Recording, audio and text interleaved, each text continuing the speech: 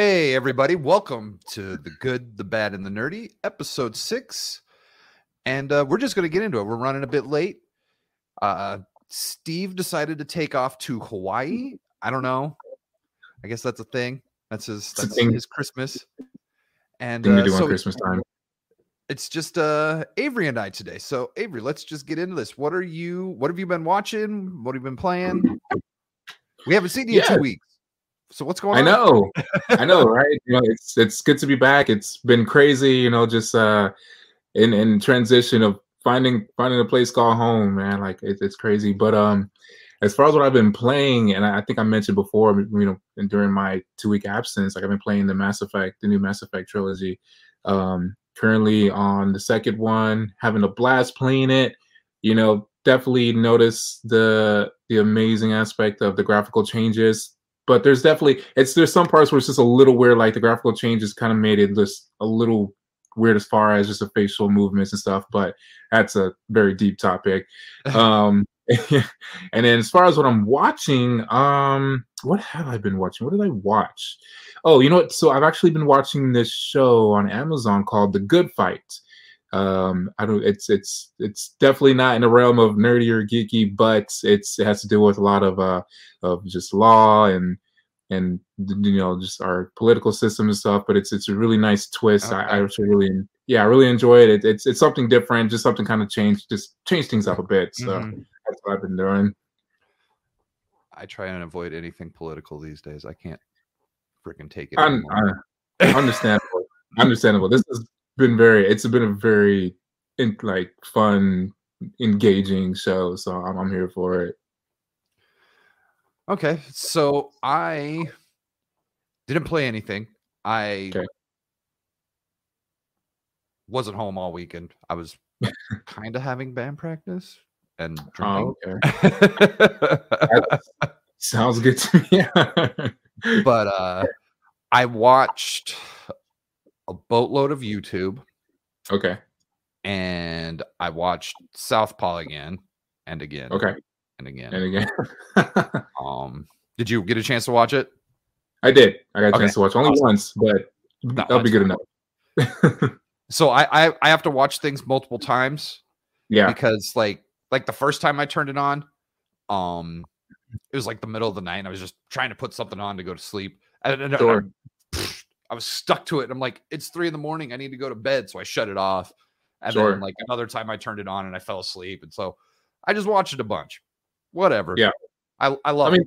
But yeah, I feel that's a good practice. I think I want to do that too. Like I want to start watching things multiple, because when you watch it once, you're more you're soaking it in, right? And then your other watch throughs, now you're looking for things as far as to critique, things you maybe miss, kind of really start deep diving into it. So I think, well, that's why the Dune stuff was so awesome, because we went and saw it because you had to go see it, right? And then it was also available on HBO, so I was able to do more research. Was like able to plug in more.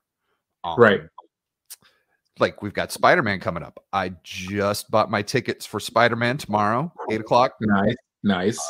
Manuel and I are going to go. Awesome. Finding seats were a bit difficult already. We're not even going to the closest. I've got a theater 5 minutes from my house, and it's all about front row, even in the IMAX. And I'm like, I'm not doing that. Like, wow, that's crazy. So, I probably should have, because I'm going to be in Atlanta this weekend, and I didn't even think about, I'll just get tickets when I'm out there, and I didn't even think about wait, what am I talking about? This is Spider-Man. Like, this is going to be packed. So you just gave me an idea to look at it tonight. Look now, yeah, definitely look now. Because so obviously these were opening. I have to go opening day because I'm on the internet all the time and I can't. Oh yeah. And so another thing that I really liked was when we did the Ghostbusters stuff. When I got a Ghostbusters, I did that short and I was able to give a quick little yay or nay and make a little extra comment on it. So you and Steve are able to do that now. So I think that would be awesome. And anytime, anyways, behind the inside baseball shit. So I've got a couple news stories. Well, this will be quick. I didn't tell you about these. These are in a category that I'm working on coming up with a name because they're cool, but like they could be cooler. Okay. So, did you know Ubisoft announced a new Splinter Cell game? What? Really? That's that. Yeah. No remake. The Splinter Cell remake. Oh my. So cool, but could be cooler. Could be cooler. Agreed. Yeah, I would definitely been cooler if it was an actual new Splinter Cell, but okay, remake. I'm here for it. I love the first Splinter Cell. So, yeah, that was what 2005? Maybe. I kind of want to say like 2004, 2005. Yeah, because I was. Don't age yourself.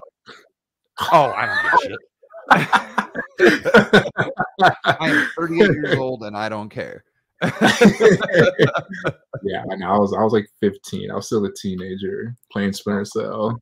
I know. So yeah, I remember playing it in my very first apartment on this giant TV that was about as thick as it was wide.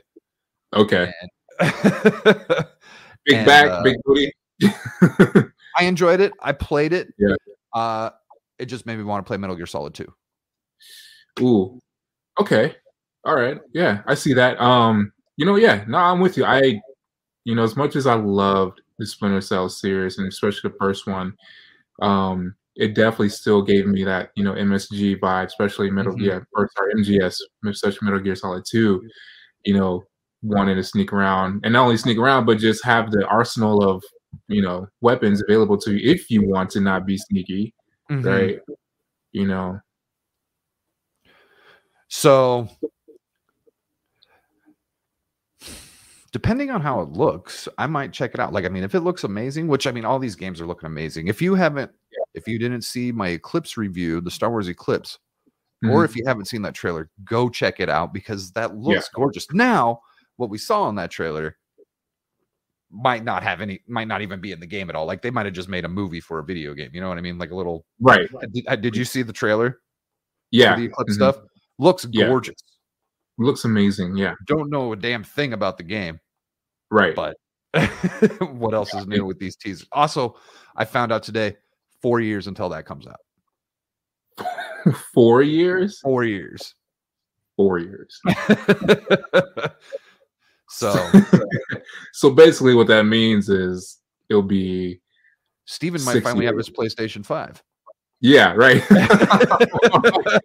4 years, we'll have a PS5 Pro or whatever by that time, man. Like that's crazy. So 4 years. Among the same lines, it's not gonna let me do that. There we go. The 40 series was announced. Ooh. So you can't buy a PlayStation 5, you can't get your hands on a 30 series, but you can go for the 40. This I know this was officially announced. This is about a rumor about when they're going to be released, and they're saying end of next year. Yeah. I want a 30 series like right now, but I can't get one. So how much again, of those? Cool news, but I can't do anything about it. Can't do anything. Yeah. How much is the 30 series running right now? They've got a list of them. So like you can get the basic 3060. You're supposed to get them for less than $350, and then you can get the Fly 3090 for $1,500. But otherwise, you're looking to pay about. It's been a while since I looked, but like these are going for like 6 to 8 on offer up in places like that. Like and then these of course are like 2,500. Jeez, crazy. Yeah. But I remember when they announced this and everyone freaked out. They're like, "Oh my god, that's so cheap." Like, And rumor is they're expecting about the same price range for the 40 series, and they're also saying that they're expecting the same jump that the 30 got from the 20 between the 30 and the 40. So I want a 30 series now. It's going to be hard for me to not want a 40 series when that comes out, even if I got a 30 series. Sure. I'm looking at doing a dual PC setup for all of this. Really? Yes. Yeah, okay. That's that seems smart. Yeah. Got my game and my streaming computer. Yeah. I actually just my dad, he bought like this gigantic beast of a tower about a year ago. And has no idea what to do with it. Like he's been running, been using it, but like has not been using it to its full potential. So I finally was able to get that off of him. So like I'm going to be using that bad boy to like, run everything. But I haven't really checked the inside its interior hardware, but it's comped out some really good stuff. Like when he's running his games and everything, that bad boy was super smooth. So I'm super excited to take that from him finally and use it to its full in there. Not yet. I purposely didn't want to know what was in there because when it was time for me to have it, I wanted to go in there and kind of surprise myself and then and then like really just get in there and take the time to dive and do any upgrades I need to. So what's he using now? So he bought himself another tower. Okay. But this one is pre-built. So like, this one wasn't like built from the ground up like the other tower. But it's pre-built from one of those like third-party game PC companies that build them. He spent around like $1,500 maybe. It's pretty beefy. Got some really good graphics. Bought a monitor, like a big ass monitor with it, to kind of help run it, and it's just as flipping beautiful. I'm super jealous. I don't get it. Like my dad, I'm the nerd, but my dad has the money to like be the nerd, but it's not a nerd. Right. Yeah. He just wants to play games. I love it. Yeah, he just wants to play games. Yeah. I love him for it. Like he got into gaming because of me. So, like he saw what I wanted to do for a living. He's like, all right, I'll get into this shit. So, so he just stuck with it. Speaking of monitors, I didn't look into this because it was just said in passing. My brother said that he saw that either they announced or they're releasing 4K monitors that can do like 144 hertz. 144 hertz? That's insane. That's or megahertz or whatever. You know what I mean? Yeah. I got you. But like that would be pretty big, and they're probably going to be super expensive. Oh yeah, super, definitely. I mean, the monitor my pop has now, because it's a 4K monitor, and I think it's like I want to say it's like a 25-inch, 24-inch. It ran him like $800, $900, and I was only doing 60 hertz. Exactly. Yeah. So I can't even imagine. I got the 1440, 144. And it was just over $300. Now, mine's a 32-inch, which I like and I don't like. I wish they made a 30-inch. Right. For some reason, it has to go from 28 to 32. Right. But yeah, no, I thought that was I look forward to seeing one. So yeah, we're getting the Splinter Cell remake. They announced the 40 series. Cool, but could be cooler news. Like maybe announce the 40 series and then like you could now get a 30 series anytime. Right, exactly. Yeah, that will be the cooler news. That will get people excited.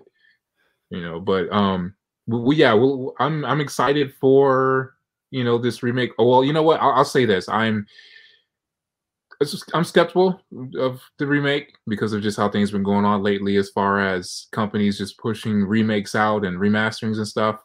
But I'll give Ubisoft a doubt and see what they come up with.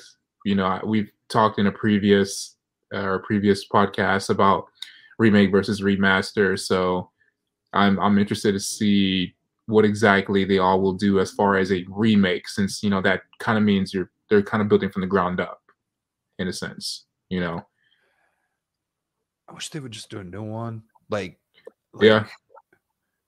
I don't know. is Splinter Cell on the Xbox gaming service or the PlayStation gaming service or anything? Like, I mean, if it's already there, if it's already there and you can play the old one, but I believe you can get it on the Xbox Game Pass, and if not, if you actually have, you can buy it. Like, you can buy the original ones and play it on Xbox One. So let me. Everyone just wants to see the nice and shiny. Looking for something here real quick. I want to. Oh, that's not. That's kind of it, but that looks like shit. Terrible resolution. So I want to do things kind of backwards. I want to do the movie talk first before we get into the big video game stuff. Awesome. Sounds good. So a couple weeks ago, I ran across this it's an old 2015, I think is when it came out. Yeah. This boxing movie with Jake Gyllenhaal. And I turned it on. I was like, oh yeah, I saw this. Yeah. But I didn't remember it all. So I must have been on my phone or anything or something. Like, I don't know. But why am I getting messages? Where is that? I want this image, but not in that terrible resolution. So, Avery, while I look for this, go ahead. What did you think of Southpaw? So my thing is, I love boxing movies first and foremost. Like, boxing movies are those are my jam, right? I love the story structure. I love the underdog, or just the trying to, the comeback. I love those. I will take any recommendations outside of the ones that everyone knows, the Rocky ones. Yeah, definitely. Creed. Yeah. I mean, of course I've seen the Creed ones as well. Right. But with Southpaw, I really enjoy. Like, it's actually Southpaw is one of my favorite, as far as like the fighting boxing genre movies. Especially so good. Boxing is so good. It's so realistic. The Jake Gyllenhaal's acting is amazing. You could feel the energy, just the rawness, and I love that about him. Especially it's crazy because while rewatching this now, it kind of hit just a little closer to home. The fact with me about to be a father pretty soon, and it's like the fact that this Jake, his character, like, he's doing everything in his ability to be there for his daughter and try to get her back. Like, I was all like, man, I feel you, father. Like, I feel you, dad. Like, I get it. But yeah, I thoroughly enjoyed the movie. If before we get into, start talking more deep about it, I'll definitely give it 10 punching bags out of 10. I like it a lot. So I told you, I turned it on the first time I watched it. I turned it on. It's like 2 a.m. I'm trying to go to bed, and I was just like, I'm just gonna throw some crap on. And then, so I'm totally in. Like, he's got the first fight. Like, it opens up with him getting his gloves put on, and they're doing all that. And then his wife comes in, and the rest of his team leaves the locker room, and he doesn't even say anything. He's got his headphones on. She just looks in his eyes. She picks up his face, looks in his eyes, and she's like, "All right, you're ready." Right. And then and so like that it goes into him. That it goes pretty much directly to the fight from there, and he is just getting his butt handed to him. Right, like, just a bloody mess. Like, it is so like a bloody mess. and so, like, everyone's freaking out, and then of course he pulls it out of nowhere. He just blasts the dude and just knocks him out. Right. And so and then after that, like, him and his wife have another moment. So they're building this whole thing about the relationship between, I can't remember the damn character's name, between Jake Gyllenhaal and who is it, Rachel McAdams? Yeah, I think Jake, it's Billy Hope and Billy Hope, and then and Maggie, maybe or Megan or something like that. Megan, something like that. Yeah. So they're building this relationship, and they're showing that there's a deep connection. Turns out they were both orphans together, and they grew up and they got married, and they've been with each other for quite some time. Right. And so then and so later on, they're at this charity event for the orphanage that they were brought up in, and Billy was like the main speaker and everything. And after all of that, the guy who wanted to challenge him for the belt said, something about what do I got to do to get your attention? Do I got to F your wife? And so Billy went and got him. Right. Took a swing. And so there was a big old scuffle. Someone shoots a gun. Right. Sure enough, they shot his wife. Right. Right. That was the moment when I was like, I have to shut this shit off. I am not going to stop watching this. Like, yeah, it draws you in, right? And so that's it's funny because I was talking to someone about this, right? About doing that character build up, establishing that connection with the character. Like if, for example, like say if the movie just started off with his wife getting shot, you wouldn't have felt the impact as you would if you saw how that connection with each other with them. Right, seeing them, knowing how they grew up with each other, seeing that his wife has his back, like that connection. So then when she's taken away, you feel that more impactful than you would if like the opening scene's like, oh, his wife is shot and now this guy's down on his luck. Like you wouldn't really feel invested. Yep, exactly. And I feel that's lacking in a lot of things these days. Yes. Everything is just quick pace. Like just everything wants to just go get to the monkey. You know what? Yeah. Now that you say it like that, could that be the attention deficit disorder era where we're all on our phones all the time and shit like that? Maybe that's why they think that it works. It's possible, right? Because as someone who mindlessly scrolls through TikTok every once in a while, if the clip is more than 30 seconds, I immediately just swipe. Okay. Like I one of those like get to the joke now. Like I don't want to build up like so. But at the same time, I'm also from the era where like I enjoy the development, the structure and stuff like that. Right. But when it comes to a movie, give me a story. Like I can understand the TikTok thing. That's the point of TikTok. Sure. Yeah. It's quick. Yeah. But nowadays, like Spider-Man's 2.5 hours. You better give me a damn story. Yeah. Right. I don't want to sit there and just be blasted with crap the whole time. Exactly. Because you know what? A good example for that, right, was what's Transform was it? It was maybe it was a fourth one. It's one where they brought in the Dinobots, but like because I think that was like a 2.5 hour movie as well, and it just felt so long because of just nonstop action, and it got boring.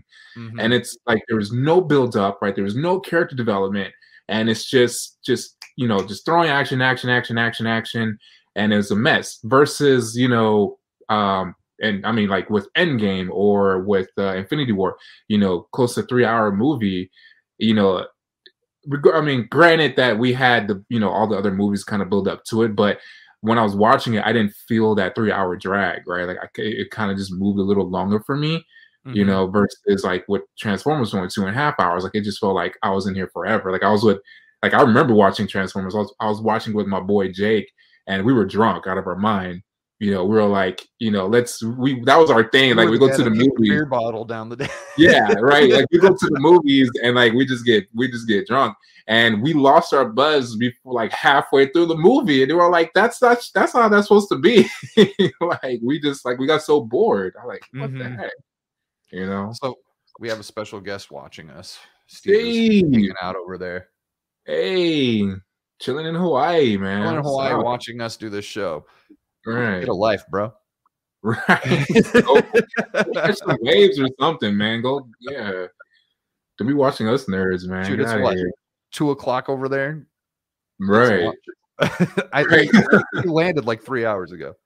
Oh. But so yeah, they built this relationship, and then even before they killed off his wife, after that fight that he won, they go home. Right. And then you see him bond with his daughter. Yeah. Like he wakes her up and they have this super cute interaction. And Jake Gyllenhaal's character did not want to leave. Like he just wanted to hang out with his daughter. And like, I mean, he had plans with his wife. Like they made that very clear. Yeah. Right. But like, he was just in there just loving on his daughter. And so now you see that there's this family thing, and then there's other interactions with the three of them the next day, and like getting ready for the charity event and all this stuff. And so they build this bond, and they show you the bond. They don't just tell you. They actually show you this bond. And so like when his wife was murdered, you know, he spends all night in the police department, and you know, and so they're like, my daughter gets up at 6. And he's like, I got my daughter. They keep asking him all these questions, and he's not going to give them any information. He doesn't. I don't know. You know, that street thing. You don't snitch, whatever. Even though they freaking killed his damn wife. Right. But like, all he kept saying is, my daughter gets up at 6. My daughter gets up at 6. And so eventually, you know, he makes it home, and there's this whole thing where like he's contemplating suicide. The bills are piling up. So eventually he ends up out on his ass, and well, he did something, and they took his daughter away. Oh no, that wasn't it. What was it? Well, darn it. I think I'm trying to remember. Because it was a few days ago, but that I watched it. Oh, man, what happened? He caused trouble somewhere else to lose custody of his daughter. Like, and so he lost custody of his daughter, and that just shook him to the core. And so eventually he ends up at this new gym looking for, he needs a job, he needs a place to stay in order to get his daughter back from the system, which being from the system is even more impactful for him. Because that was never supposed to be a thing. As a matter of fact, they make a point mentioning that, where like all of his buddies were also raised in the system, all his whole team. And like one of them was driving him to drop him off to go visit her for the first time. And he's like, I never thought we'd be back here. And he's like, yeah, me neither. So like they had made it. Like this guy was world boxing champion. World boxing, 4 belts or something. Like he had made it. And then so he goes to this gym, and he's looking for a coach because he wants to box, even though he was kicked out of professional boxing because of you're not allowed to punch anyone when you're not in the ring when you're a boxer. Go figure. Probably a good one to have. Who would have thought? Kill somebody. Hands of actual motherfucking weapons. So he gets to this gym, and it was Will's gym. Tid Wills. Ted Wills. It's Tid or Tig. But anyways, that's played by Forrest Whitaker. So of course, great acting. And so he's like, no, I don't train professional boxers. And they're like, well, I'm not a professional boxer anymore. And so he ends up pouring out his soul. He's like, look, and he's like, you know, he had the newspapers like, you know, didn't you see that I'm not that? Isn't that in there? And he's like, and then he's like, is the fact that they took away my daughter from me in there as well? And so he kind of like bears his soul out to him. And so he's like, all right, we'll do this, you know, no swearing, no, all of this stuff. And he's like, you throw a punch when I tell you, type thing, you know, and when I'm watching it earlier today, I'm like, oh, he finally has a father figure. Which is amazing. Like normally to be the kind of dad, well, no, I guess that would make sense too, to be the kind of dad that he is in this movie.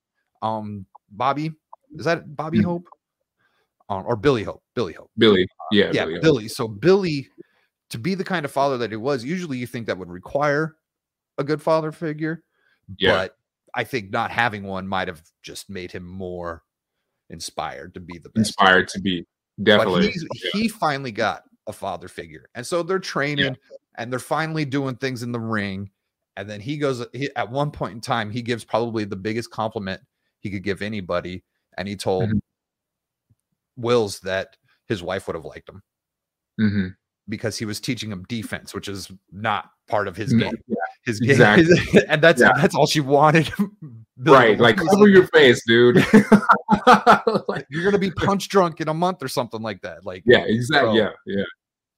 So they're doing the training thing, and we go through all of this, and Billy learns to humble himself. He learns to be a hard worker. And then he gets his first amateur bout for a charity thing with this other big white guy. And, you know, so I don't remember it specifically, but I think originally the game plan was for him to just kind of defend and learn his stuff. You know, it's a practice round. And, and then at the end, coach was like, jabs, only jabs. And he put the guy out KO on jabs. Like, right. and then that's when like they were all like, yeah. It was, And so 50 Cent shows up. He's been the promoter this whole time. Right. And he's like, all right, I'm going to get you in the ring with the guy whose crew killed your wife. You got 6 weeks to train. Not very long. No. Billy's like, I got to get my kid back. And he's like, this is how I can do this. And so actually he ends up getting his kid back before that fight. So anyways, he goes through more training and getting ready. And you know, you're watching the other boxer train, and then he's training, you know, that kind of whole montage thing. Oh yeah. The stereotypical montage. Yeah. Once again, those were the dudes training. They did not. Yeah. Like there was no stunt doubles. Like Jake Gyllenhaal was jumping that rope. That guy was doing those freaking crunches in air, doing the twists and everything. Like those dudes were jacked. Yeah, that's right. That's you know, one thing I love about that genre, right? That fighting boxing genre, especially when the training sequences go and you see that. I always get pumped. Like when I watch those, like actually after I watch a Southpaw, I was like, I need to go back hard in the gym. Like I know. It's just they're so motivating, and you see them, and it's not because of this boxing gym. I mean, you know, I'll probably do that, you know, but it's more than just like, you know, how they look. It's just you see that drive, right? Like you see that drive in their eyes, that motivation. It's effective, right? Or infectionate. There we go. When you say that drive, that might be like one of the most driven training montages out there. Like, and the stuff that they're doing. Like, I mean, Rocky punching the meat and everything is cool, but like these guys are so into it. Yeah, and it's just so like the boxing training and everything. It's just so realistic. Like I'm like, this is realistic. How it is. Like like it's grimy, dirty. They're sweaty. Like they're just putting in work. Like it looks really good. So we finally get to the fight. He's got his daughter back. He has proven to the courts after being rejected many times, and his daughter also refusing to see him, which is a blow to an ego as well. Because at this very first meeting, he was like, the caseworker was like, "How do you feel right now?" And he's like, "I'm a hot mess, essentially." And she's like, "Well, if you're a hot mess, do you think you should see your daughter right now?" And he's like, "Well, if I see my daughter, I'll feel better." And then she's like, "Will she feel better?" And so they go into that whole thing, and then and then he finally gets to see her, and she's all like, "Screw you, Dad, get me out of here." Yeah. And so she refused to see him for a while, and so then he finally proves to the courts that he's like, "Hey, I am an upstanding citizen, you know, like I'm doing my thing. I am," and you can see it in his acting where he has become humble, and like his acting, top notch. It was good. It's super good. It was really good. He really studied the role. He really got into it. You can feel it. I love actors when you just they're in it. They feel it, and you make the audience feel it. I was in it all the way. Yeah. And so he gets his daughter back, and he lets her go to the fight, which is something Mom never let happen. Never. Yeah. Because it was too much. And they went and they visited the grave, and she's like, he told her that the guy he was going to fight was the guy that, you know, was involved in the death and everything. And she's like, "Well, I have to go now." And then he's like, "What?" She was, and he was reluctant to do it, but he did it. And she asked, "Was Mom ever scared?" And he's like, "Yeah, all the time," because he was just getting pounded. Right. Just in the face, and then just be like aggro about it too. Like, come on, keep going at it. Yeah. He's a psycho. Freaking psycho. So they go to the boxing match, and he's getting his ass kicked. Go figure. He's just getting pounded. Right. And then, like any really good boxing match, the momentum changes. About halfway through, he starts kicking ass. Right. And so he starts beating him up, and then they go the full 12 rounds. The 11th round was kind of boring because they, they're both exhausted, and they're just they're just trying to get through it, and they're trying to kill each other without getting killed. And everyone throughout the match, the announcers are talking about how like this is the first time they've ever seen Billy do defense. This is the first time because like, he's like protecting his eye that got cut and everything. And so we get to the last round, and they're both just wailing on each other and dying as well because they're just so tired. Yeah, so exactly. At the very end, the opponent got penalized with a low blow, hit him in the nuts. Yeah. And at that moment is when coach was like, go Southpaw. And so he finally, and so that's why it's called that. So all right. And credits. roll credits. Yeah. So he hit him with the jab and then came with that left uppercut and just blasted the dude.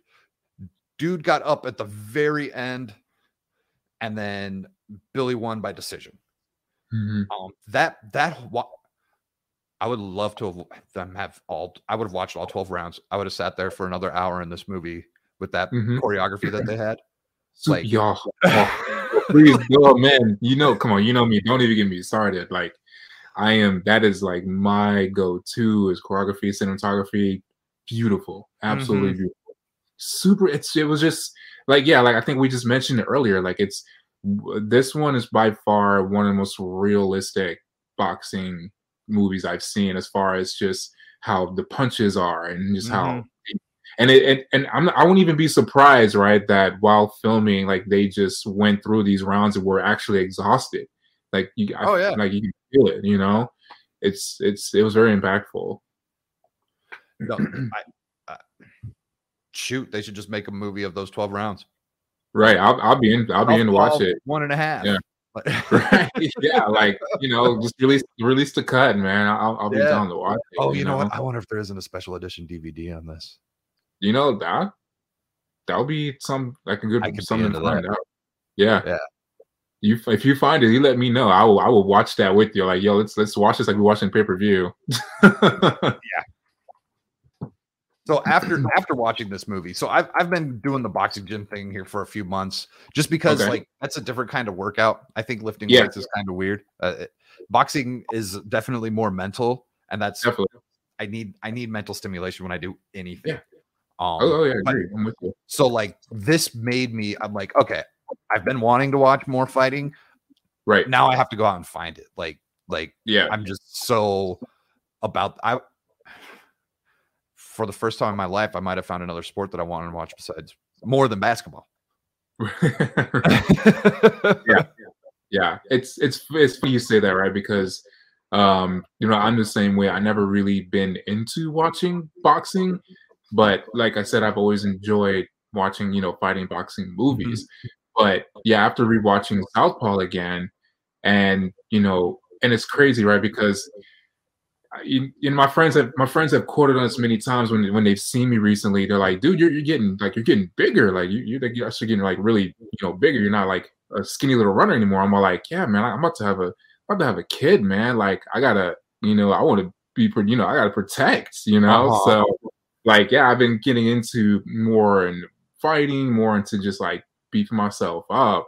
And like, seeing this and seeing that dynamic with trying to get his daughter back, I'm all like, I was all into it. I was like, let me, I want to just keep going, right? Keep getting bigger, just fighting. And like you're saying, just get that mental space in check.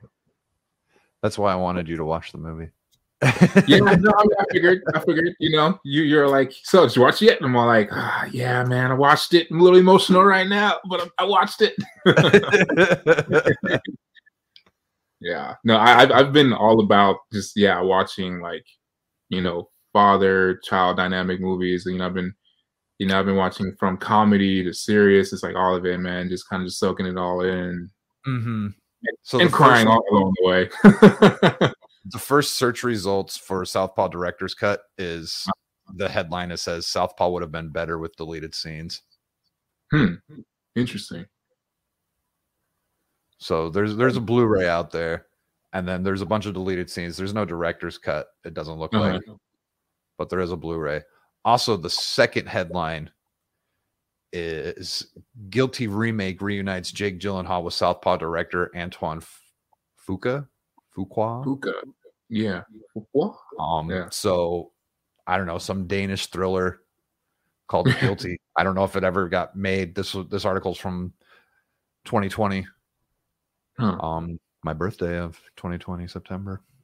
Oh wow. So I will have to look into that. I will leave that tab up. So yeah, I'm with you. 10 out of 10 punching bags. That's made the yearly rotation. Like, yeah, you know what? I'll add that to my yearly rotation because, I have my yearly rotation as far as fighting movies because I try to have one from each genre. It's Creed 1 right now, but I might have to switch it to Southpaw. Like I forgot how good Southpaw was. It's really good. Yeah, this is definitely on my. This will be on my yearly. Oh, the last thing I want to say about this is is called. The story type is called The Hero's Journey. Hero's Journey. Yes. He had it all. Yeah. Lost it all. And then had to do something to get it all back. And he did it. And there were stakes. And there was just excellent building of a story happening here. Now, I mean, it's a trope. It's very common. But once again, something that's lacking from hero movies. Yeah, honestly, as much of a trope it is, it works. There's a reason why it's there. I can't stop. Like one of my other favorite movies is this movie Chef, and it's a hero's journey about a chef. Right. I need to do my review on that because I've got some deep things to say about that. Yeah, that'll be cool. That'd be cool to watch. Watch a review on that. So any final thoughts? Final thoughts, just once again, now, watching another fighting movie, I'm pumped even more to just, work out and just be motivated. That mental space is in there. Like I'm gonna just conquer everything, excited to see that father-daughter dynamic. I'm excited. I'm more excited to just grab the reins of just being a dad, man. Like I'm excited. Awesome. For it. How much longer you got? So what is this? So we just now entered the third trimester. Okay. Yeah, we're just in the third trimester. All right. Yeah. So around the corner. Yeah. So our last topic is going to be. I don't want to do this, but I have to. Do it.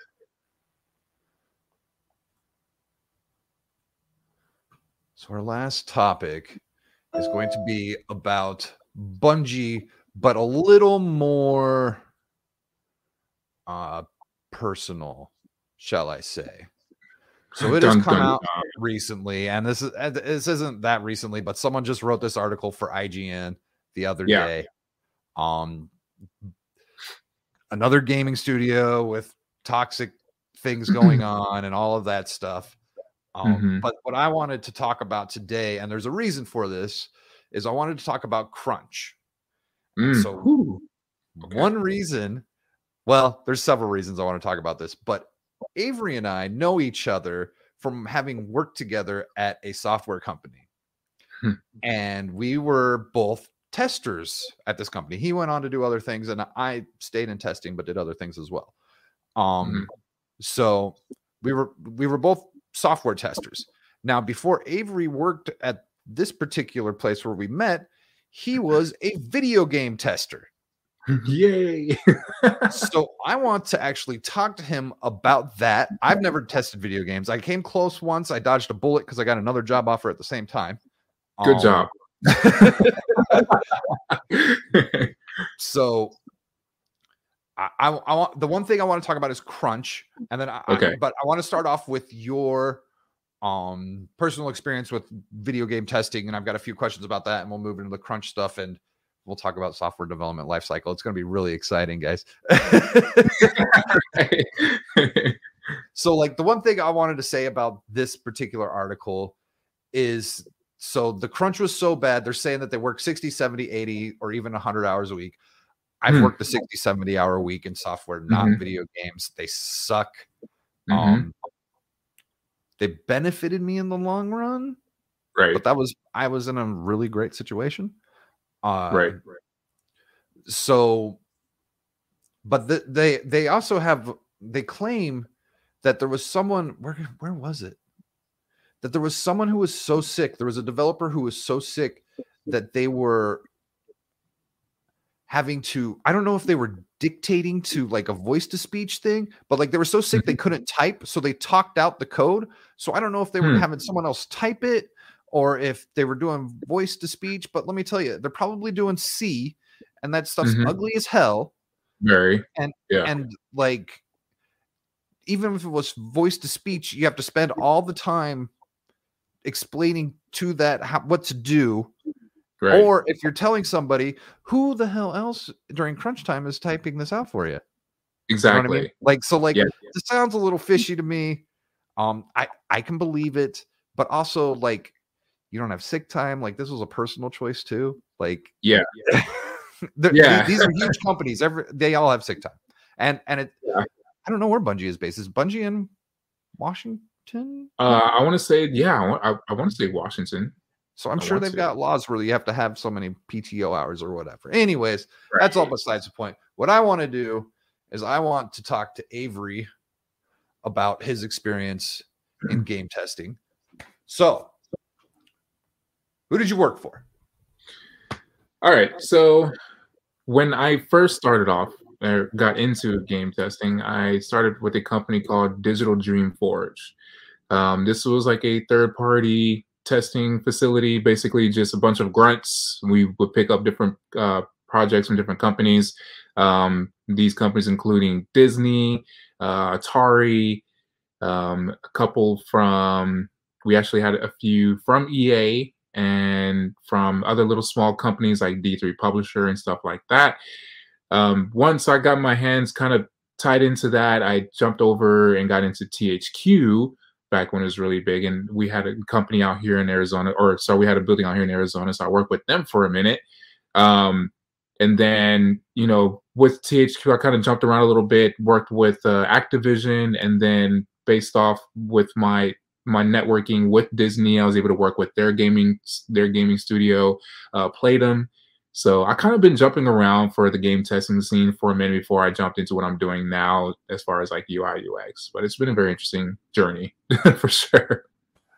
So, how long were you a game tester for then? So about 4 years. It's about 4 years. So I started just right after or like almost my last year in college. So I was 21. And then was doing that all the way until 24, 25 before I jumped into meeting you, Mr. Chris. Okay. Yeah. So then you were about the same. You were in software. Actually, you were in video games longer than you were in software testing. Yeah, I was. Yeah. Mm-hmm. Did you work on any games that anyone might have heard of? Let me see. Am I allowed to? Well, I know there's a lot of people who have done video game testing and they were like strictly mobile games, and so most of those. Right. I would say my biggest claim to fame was I actually worked on Call of Duty Modern Warfare 3. Okay. So, with Activision, I did work on that. That was really fun. Of course, with a big company like Activision, I was pretty much just a sea of grunts. There was hundreds of us. So the fact that I was even involved, it was kind of just a small little smidge in the whole big scheme of things. But my other claim to fame, as far as, being like a lead tester, was when I was working with the company under Digital Dream Forge, called D3 Publisher, and they released mostly like the Ben 10 games, stuff like that. they released like a Ben 10 racing game, and I was like the lead developer for, or not, sorry, lead tester for that. Right. And then also with Atari, you know, they did a lot of like the Dungeons and Dragons type of scenarios, like D&D. So I did D&D Dagger Dale. I was a lead tester for that. That was really fun. And then I did a lot of mobile. Like, so I was involved with Farmville, and that was more of just like a, you know, when mobile and Facebook gaming was really huge, right? Like it was just constant updates. So even though these games are already out, I was just in there already just testing it. So I really had no credit as far as, oh, you know, these are the people who are testing. Like it was just a warehouse of just testers coming like in and out. Constantly regression testing is what you're saying. Yes, exactly. Yeah. Constant regression testings, new updates come in, we test it out. You know, what was the coolest thing about like doing like the mobile and the Facebook gaming was getting like the back end code and just wrecking havoc all over just, you know, the game. You said havoc. Yeah, it's just wrecked. I don't know, like just wrecking it. And then like, you know, with my sneaky butt, like I would kind of just, you know, sneak little codes and cheats to my friends. Like, hey, you guys want some more pigs in your Farmville? Like, here you go, gotcha. You know, like I would start just hustling. Like I would start hustling codes and stuff. I never did it. I never did the Farmville thing. The only thing like that I did was I did that Simpsons game where like you had to like build Springfield or whatever it was that you were doing. Oh, yeah. I did that. I got suckered into that for a while. I didn't spend a damn dime though. That's, you know what, that's good. You know, as you shouldn't, like as you should not. Like honestly, being in that you know, on the other side of being, you know, seeing these mobile and Facebook games, like nah, man, it's ridiculous. I'm gonna make one point. This is a topic for another conversation. Maybe this is another podcast, but. But that kind of gaming is purely built on taking advantage of human instincts and manipulating them. And it is ugly and disgusting. Super ugly. And yeah, agreed. We can make a whole podcast about it because I have a plethora of just like that whole insight, especially being on that other side. It's ridiculous, right? Like just for like a quick example as far as like Facebook gaming, you know, all right, so especially for Farmville, right? When new updates were come, whatever it may be, you know, like the amount of just code it took to make a simple change, like put a bow on a pig or whatever the case may be, and then charge like $10. It's like, are you kidding me? And it's like, and it's like these things took literally minutes to make, like no effort whatsoever, and then charge $10 or you know, an energy boost or whatever the case may be. Like there's no effort at all on like the developer or publisher end to get these things out, and charging, you know, people tens, $20, whatever the case may be, you know, getting these people's endorphins up and try to just sucker their in. It's ridiculous. I hate I felt bad being in that. Yeah, I felt bad just being a tester in there because of just I was part of it. Like I was part of the wheel.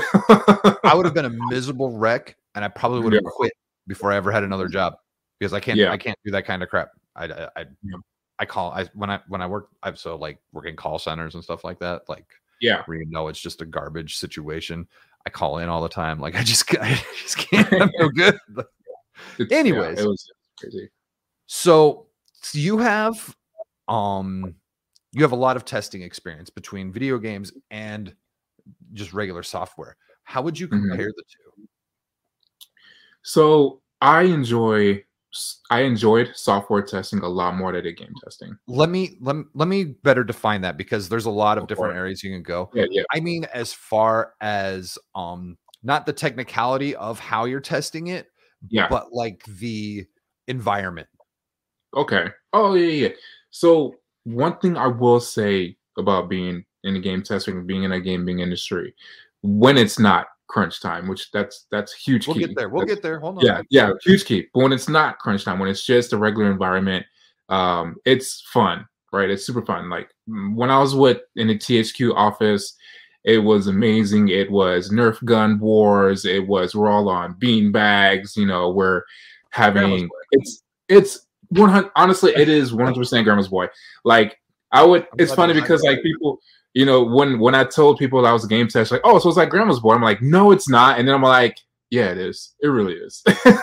Well, like we're, you know, we fool around most of the time. You know, we wait until the developers give us the next piece of code, and we just go into town. And you know, when we're finished, we have Dance Dance Revolution battles. We eat pizza. We have Nerf guns. We talk back to other nerds who are nerdier than us, even though we're big ass nerds ourselves. Like, it was a whole cool environment. It was a lot of fun. It honestly felt like a high school for nerds. Like it really did. You know, Okay. everyone was just a kid. You know, playing games. It was great. So now, what about the actual like, the workload? Mm-hmm. Like, you know what I mean? Like not the kind of testing, but like, what I want to get to is the discrepancy in pay. Right. Yeah, so take me there. Yeah. I'll just say this. Being when I was a software tester, I was definitely more comfortable, had a comfortable life versus being a game tester. Yeah, the pay as a game tester was shit.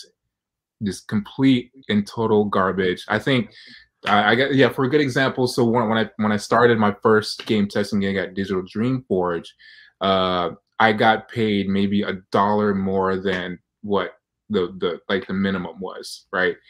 And even then I wasn't working like the full 40 hours yet. Like, it was just whatever, like very sparse hours. So I wasn't really getting much money. But what's crazy is when those hours started picking up, you know, especially that 40-hour span, I wasn't getting overtime yet. The amount of work we had to do and the amount of grinding we had to do did not equal the pay, like, at all. You know, it was so bad. Well, like you were kind of doing the same stuff as you would for software testing. Like, you're building some test cases, your test plan, you're doing all this stuff. Like, you know, they're telling you what's coming in and you're getting prepared for it. And you're trying to figure out, how are you going to break this? Exactly. Yeah, and that's right. That's the thing. So there was, and I think that's why I was able to pick up software testing so comfortably, because there was really no difference, right? The software we're using for testing was the same. You know, the planning was the same. The regression, everything was just the same. I'm gonna say it was, but the pay was completely different. Was better. Oh yeah. And just the pay difference, right? Like, it's crazy. Like, when I got into, you know, the company that we worked in together, like the amount of difference in pay, I was like, this is crazy. Like, you're paying me this much to do this? Like, okay. Like, yeah. They said that they were paying last week when we covered the Activision laying off the QA staff over in Wisconsin for one of their shops. I think they said they were paying them like $18 an hour, which is pretty high compared to when you were doing gaming and you were in Arizona. But they're also in Wisconsin, which is, I think, is pretty fair. We might be a little more expensive than Wisconsin. Right. Also, like, when you were doing game testing, the Arizona minimum wage was probably like $10, maybe even $8. Yeah, maybe not 12. Maybe like 8, because I think I got paid $9. I got paid like $9.50. Yeah, $9.50, man.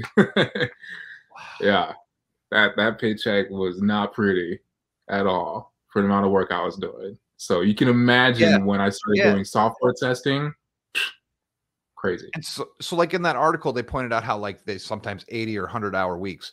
So let's say you're a QA tester and you're not salary on a testing video games, but once you hit that 80 hours, you go into what's considered double time by the federal government. And so they even take more money tax-wise out of your overtime. So then it becomes almost a wash. Right. Like, and so, like, that's not cool. No, I can't imagine anywhere, like, okay, maybe in the video, but like, seriously, do you know how hard it is to put 100 hours into super 5 hard. days? Yeah. You have to not sleep. Hard. So pretty much. Yeah. I mean, so when I was at THQ, those crunch times, it was close to, I think it was only once when we hit 100 hours, and I did not leave that office. Like I slept, ate, everything in that office for that whole week. And then can you say what it was that you had to work on? I can't. Yeah, only reason because it didn't it actually didn't get released, which even sucked even more. Yeah. Yeah. Yeah. Yeah. So, okay. They talk about people being sick from crunch time. Could you think of anything where you saw like maybe somebody well, okay, I could imagine if you put in a 100-hour week, you're probably going to get sick. Yeah, but definitely. Like have you seen like, I don't know, like people like maybe they like fell asleep and they hit their head or something like Oh yeah, oh many times, multiple times. Matter of fact, so right, one of the things we saw constantly, and just on the tester side, like developer side was a whole different story, but like on the tester side, right, you would see your testers, like they would be on it and like they'll be testing, like they'll be playing, but they're completely asleep, like their eyes are open and they're doing their thing, but like when you try to talk to them, you know, like they're not responding. You move their hands and face, and they're just literally just like, and then like you finally get their attention, like what? And like, did you not hear me? And they're like, I was asleep. It's like, you were not asleep. You were testing. I'm like, I was testing. There's been multiple of those situations. Wow. It's okay. Like your mind just it fries. So that's like, it's like sleepwalking. It's yeah, like self-imposed sleepwalking. Yeah, you lose track of time. It was really rough. Like for me, the worst that ever happened to me was like I would fall asleep and hit my face on the keyboard. But like, yeah, a lot of other people got it worse. People got sick. You know, especially too in a small area. Like when one person gets sick, that spreads, and then everyone gets sick. But you know, we have this game to finish testing, so no one can really go anywhere. But yeah, it was. I don't miss it. Like I don't miss being in the game industry. You know, I've heard nothing but nightmares. It is. It's nothing but nightmares. The projects are horrible, they're horrendous, and then at the end of the day too, like you don't even know if you know these games will be released, especially if they're like smaller like release games. You know, THQ had a lot of small projects that they were trying to work on, especially for the Wii, and a lot of those did not make the cut, right? And it sucked because you would still dedicate all these hours, and you get paid, sure, but like what was like what's the worth, right? What's the cost? You know, your health is deteriorating, so your time away from your friends, like it's crazy. So you're saying when you put in all that work and then nothing happens with the game, that made it even worse? I felt like personally it made it worse, right? Because why am I here basically, you know, risking my life, right? Wasting my actual life and my time for something that it's not even going to ultimately make it onto the cut. Like it's insane. That's a different perspective that you don't really hear about, because I bet it happens all the time where the game just doesn't go. Yeah, or you know, you're in the middle of a project and or you're in the middle of a project and you know the project owner comes in, it's like, all right guys, shut it down, and then you just gotta go. Like just out of nowhere, right? It's just there's no reason, no explanation. Just you know, turn off your PC, turn off your consoles, whatever the case may be. Go home. We're done here. You know, don't come back until we call you. Type of scenario, and you're not getting paid for that, right? You're not getting paid when you're not working, which is the worst. When there's no projects, you're not getting paid, and now you're scrambling, which is why personally I jumped to so many different companies as far as like doing game testing, to like. I had to pay the bills, So I have 2 questions left, and we're going a little over, but that's okay. I don't mind. This is a great conversation. How does crunch happen? Like, get a little hairy in the details, but not too hairy. Yeah. No. Yeah. Sure. So crunch happens from, and you can relate to this as well. I know. Crunch happens from poor management, right? It all comes from the ups, right? It's the whole, we got to meet deadlines. We got to, we have to get this out, whatever the case may be, yada, yada, yada. And also resources. Usually a lot of companies, but the ones I've worked with, and it's pretty known standard in the gaming industry, as it's being, it's obvious that it's starting to bring more to the light. When a game is starting development, the resources are very minimal, right? Not a lot of resources are added to it. You got a very small team working on it. And regardless if, say, developers are like, hey, I need more people here, the company will be like, no, you don't. We need to save money. You're fine. We don't need to hire any developers. So what ends up happening is you have maybe 1 or 2 developers, 1 or 2 testers, 1 or 2, whatever the case may be, working on a huge game, like say a AAA game, right? And all of a sudden, it's year 1 is over, because usually it's like a 2-year cycle when making games, like 2 to 3 year cycle. Year 1 is over. Announcement starts happening saying, hey, we're going to release this game, so and so, whatever, blah, blah, blah. Then management comes down saying like, hey, how's that game going? And then the developers are like, well, we need more than a year. And the managers are like, well, you don't have more than a year. You have 1 year. What do you need? And we're like, well, I need more developers. That's not going to happen. We're not spending more money. What else do you need? I don't know. Well, if I can't get more developers, I'm stuck. Well, how about this? How about I throw more hours at you and you get to work? It's like, what? That's so unfair. So yeah, it's that's usually what happens. It's the whole upper management wants to get the game out, but doesn't want to provide the resources needed in order to get that game out in a timely manner without sacrificing the employees, right? They want the finished product with the least cost, and the way to do that is to make the employees work longer without paying or hiring more people to get it done. Crazy madness. Yeah. And then you can add on the, like, what do they call it? Like bloat, but like when all of a sudden they want something else now. Oh, now, right? Yeah. And we're like, and you were over here, and then they want you over here. Yeah. It's straight madness. Crunch time's worse. Like I said, I'm super glad I'm not in that dynamic anymore. So, one last question. Okay. Is it possible to avoid?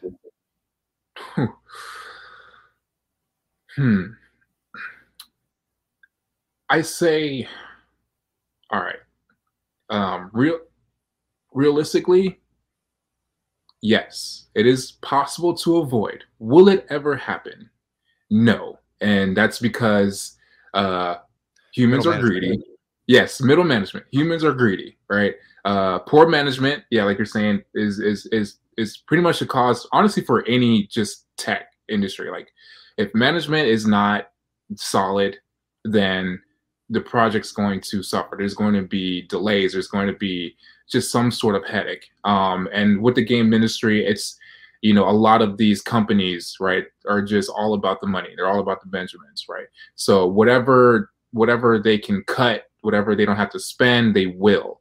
And as and they hire these managers, because I had crappy managers when I was with these companies. They're just straight crappy. Did not know how to manage anything.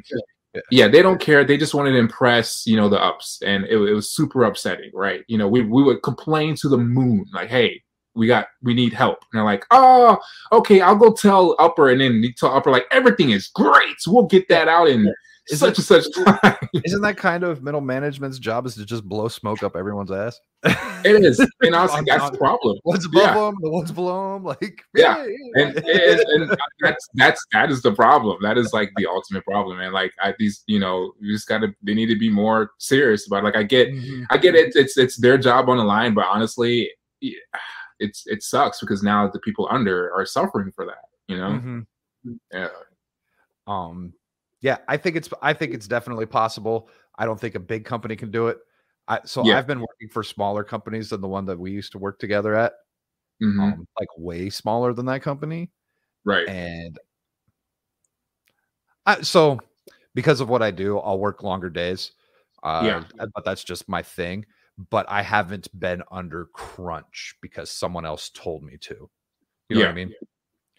So it's possible. I just don't think the bigger companies with all the management, red tape and everything, not there. Not possible. Yeah, not there, not possible. Yeah, like you're saying, smaller companies, definitely more manageable. I can see that going. Bigger companies, nope. And yeah, I would never go back to the game industry. I'm good. Only under desperate conditions. super desperate. We're also like, you know what? Hey, here's my resume. I've been here before. Just get me in there. Like, here you go. Whatever, you know. Well, this has been awesome. So yeah, what are you gonna watch next week? Let's see. So next week, Matrix. Wait, no. This week's Spider-Man. What are you gonna watch next week between now and next Wednesday? Oh, okay. Yeah. So yeah, Spider-Man for sure. We're gonna watch that. Might check out, maybe browse through Netflix and just, I don't know. I'm feeling kind of random, so I might just randomly pick something. Yeah. So we headed into the holiday season, so that's there is that. Yeah. I mean, we're in the holiday season, but getting closer to the holiday. Right. Yeah. You gonna play anything? I might continue playing some Mass Effect, like get that finished. Probably, I think I'm midway done for Mass Effect 2, so I'm jumping Mass Effect 3. And then stop after that. I'm not gonna play Mass Effect Andromeda. I already reviews, and probably start something else to play. Oh, I've what's crazy. So I've actually started playing A Way Out with my dad. That's been really fun. So I've been doing that. I guess I should have mentioned that as well. But yeah, I've been playing that with my dad. That's been really cool. So okay. So I don't know what I'm gonna watch. It'll probably be something random. I'll probably just find another random movie. Yeah. And then as far as playing, I would love to get to some Witcher 2, but like I'm working on another project. You might notice over here the guitar's not on the wall. It's actually right here. Okay. Next to me. I'm writing music, so we'll see how the inspiration on that goes this weekend, and if that leads me down a Witcher hole or not. Yeah, right. I would love to, but when things are just going, you just got to go. Yeah. So just toss the coin to your Witcher, and you'd be like, oh wait, isn't the new season? Oh, that's tomorrow. Oh. That's tomorrow. Ooh. I think tomorrow. Yeah. Oh, shit. So I started. I put the book down for a couple months. I started the first one a while back. I put it down. I restarted it last night. I was really hoping to get through more of those books before that happened. Oh, that reminds me. I saw. Oh, what was it? Cavill was talking about playing another video game character. I can't remember who it was, but he's like, I'll do it if they stick close to the source material. And I was like, ooh, are those shots fired? Like, right. But yeah, so I guess on that note, hey, thanks for watching. If you enjoyed it, leave us a thumb up, subscribe. If you didn't like it, hit the dislike button. We don't care. It doesn't matter anymore. And it still helps. Right. So everyone have a wonderful evening or day or whenever you watch this.